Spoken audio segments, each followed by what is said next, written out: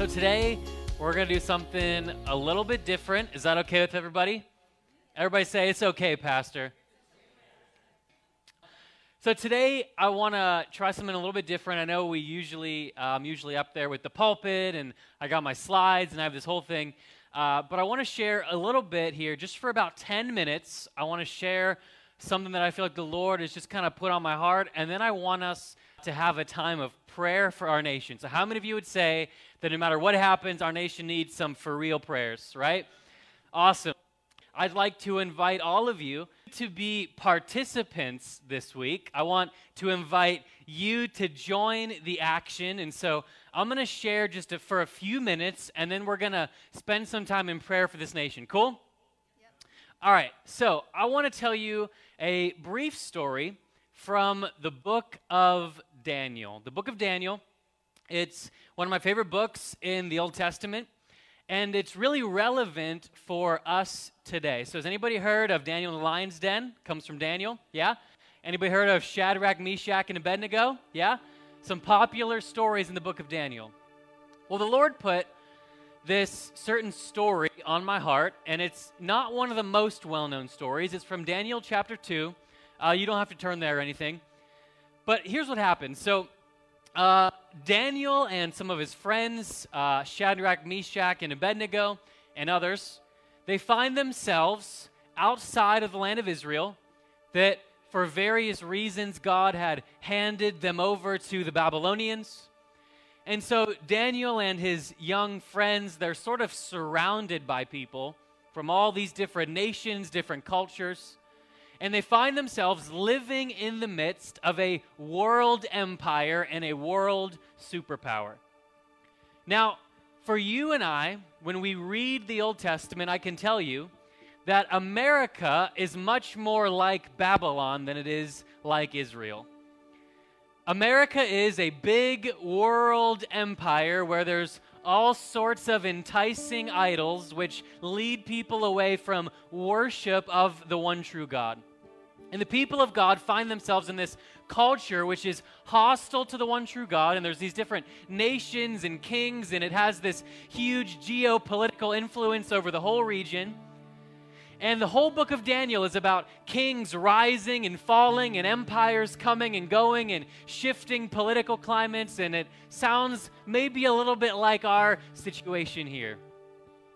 So there's this story in Daniel chapter 2 where the king has a dream, King Nebuchadnezzar. And he has this dream, and it's very disturbing, so he wakes up and he's kind of shaken by it. So he calls all of his wise men and his court officials and his magicians, and he says, I want you to interpret the dream. And they say, all right, sounds good, give it to us. And he says, not so fast. Not only do I want you to interpret my dream, that's too easy. I want you to also tell me my dream and the interpretation. And then he says, if you don't, I will kill all of you. Like you do when your friends can't tell you your dream and interpret it for you.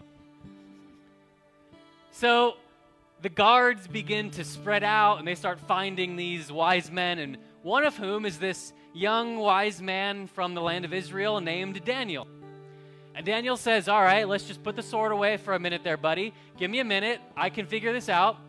And so he tells Shadrach, Meshach, and Abednego, he says, listen, y'all, you need to pray like you have never prayed, because our lives are for real dependent on this thing. So they're praying, and Daniel's praying. And it says, in the night, he had a vision. And in the vision, he saw the dream and the interpretation. It's pretty cool stuff, right? So he goes before the king. He says, King, don't kill anybody.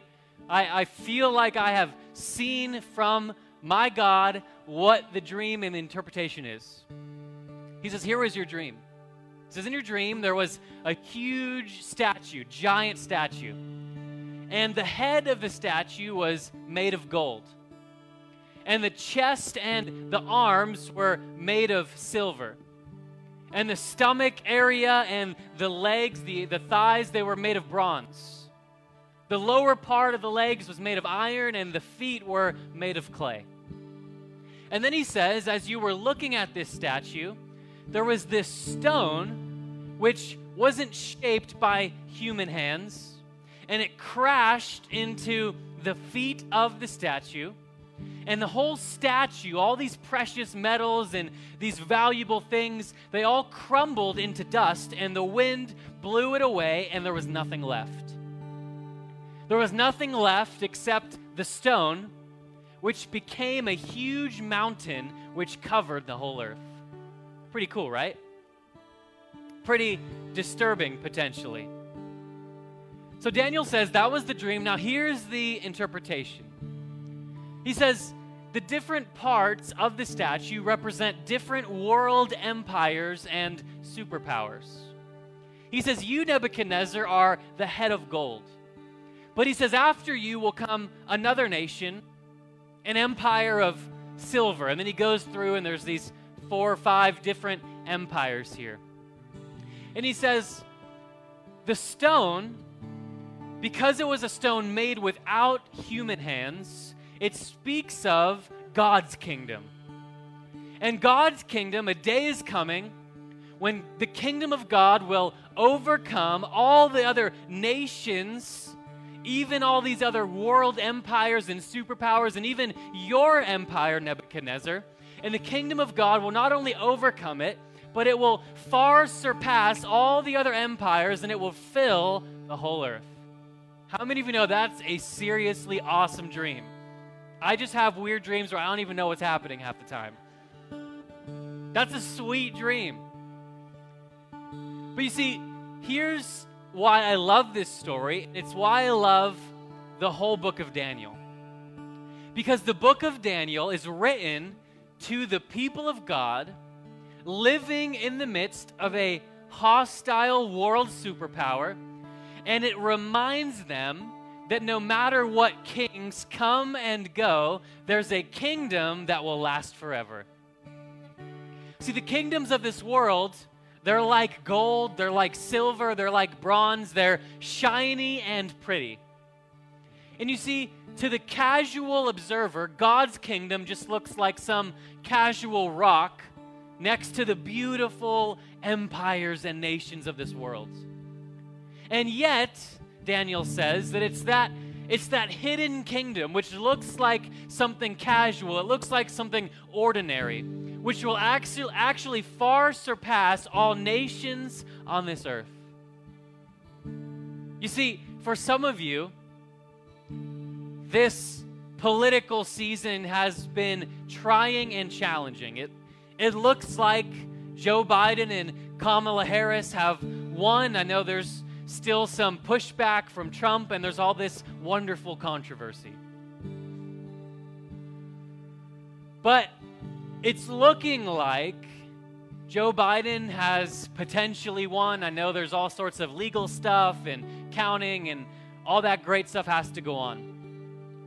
But I want to tell you today, no matter what side of the aisle you're on, I want to tell you that if your candidate won, I want to tell you there's a better kingdom. If your candidate lost, I want to tell you there's a better kingdom. If you don't care at all, there's a better kingdom. Because there's some people in the middle, y'all. Whatever side you find yourself on, I think we can all agree that politics can be exhausting. You know why? Because if your candidate loses, it's outrageous, it's infuriating. You can't believe those psychos on the other side. Come on now. That's the loudest amen I've ever gotten right there. But even if your candidate wins, it's exhausting because you're worried about keeping them in power.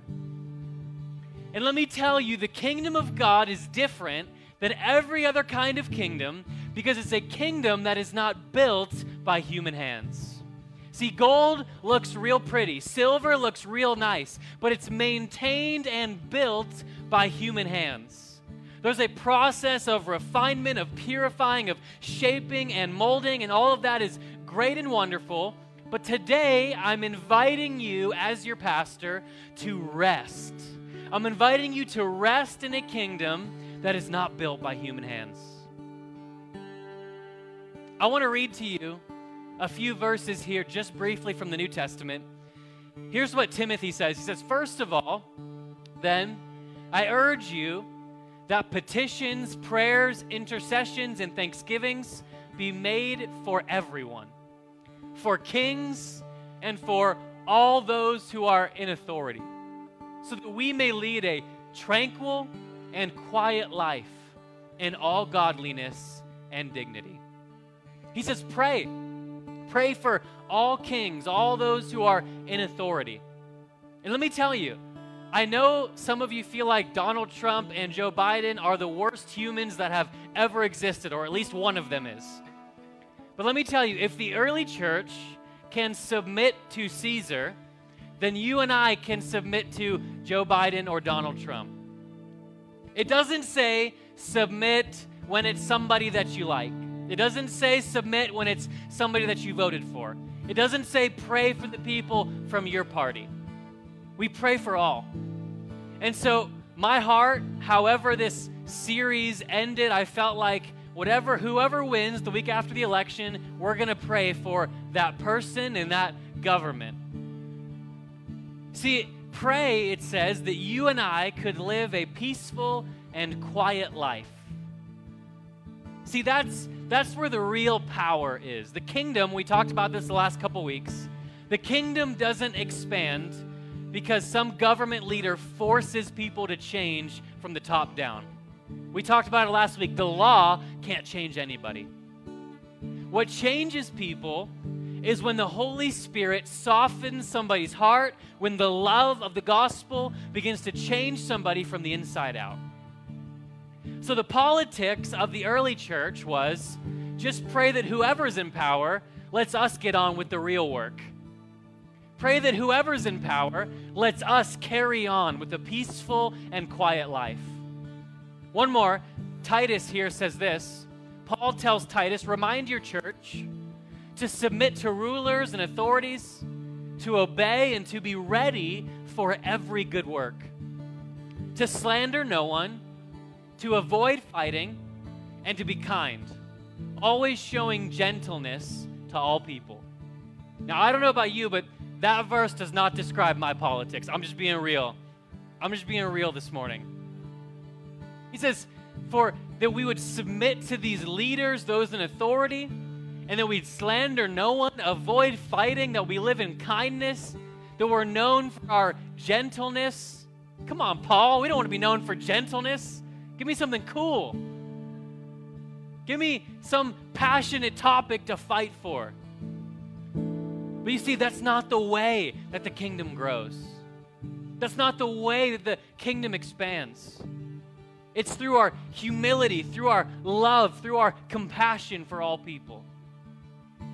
And so, whether your candidate won or lost, or is winning or is losing, I want to tell you there's a better kingdom. And one day, as great as America is, America one day will go the way of all empires.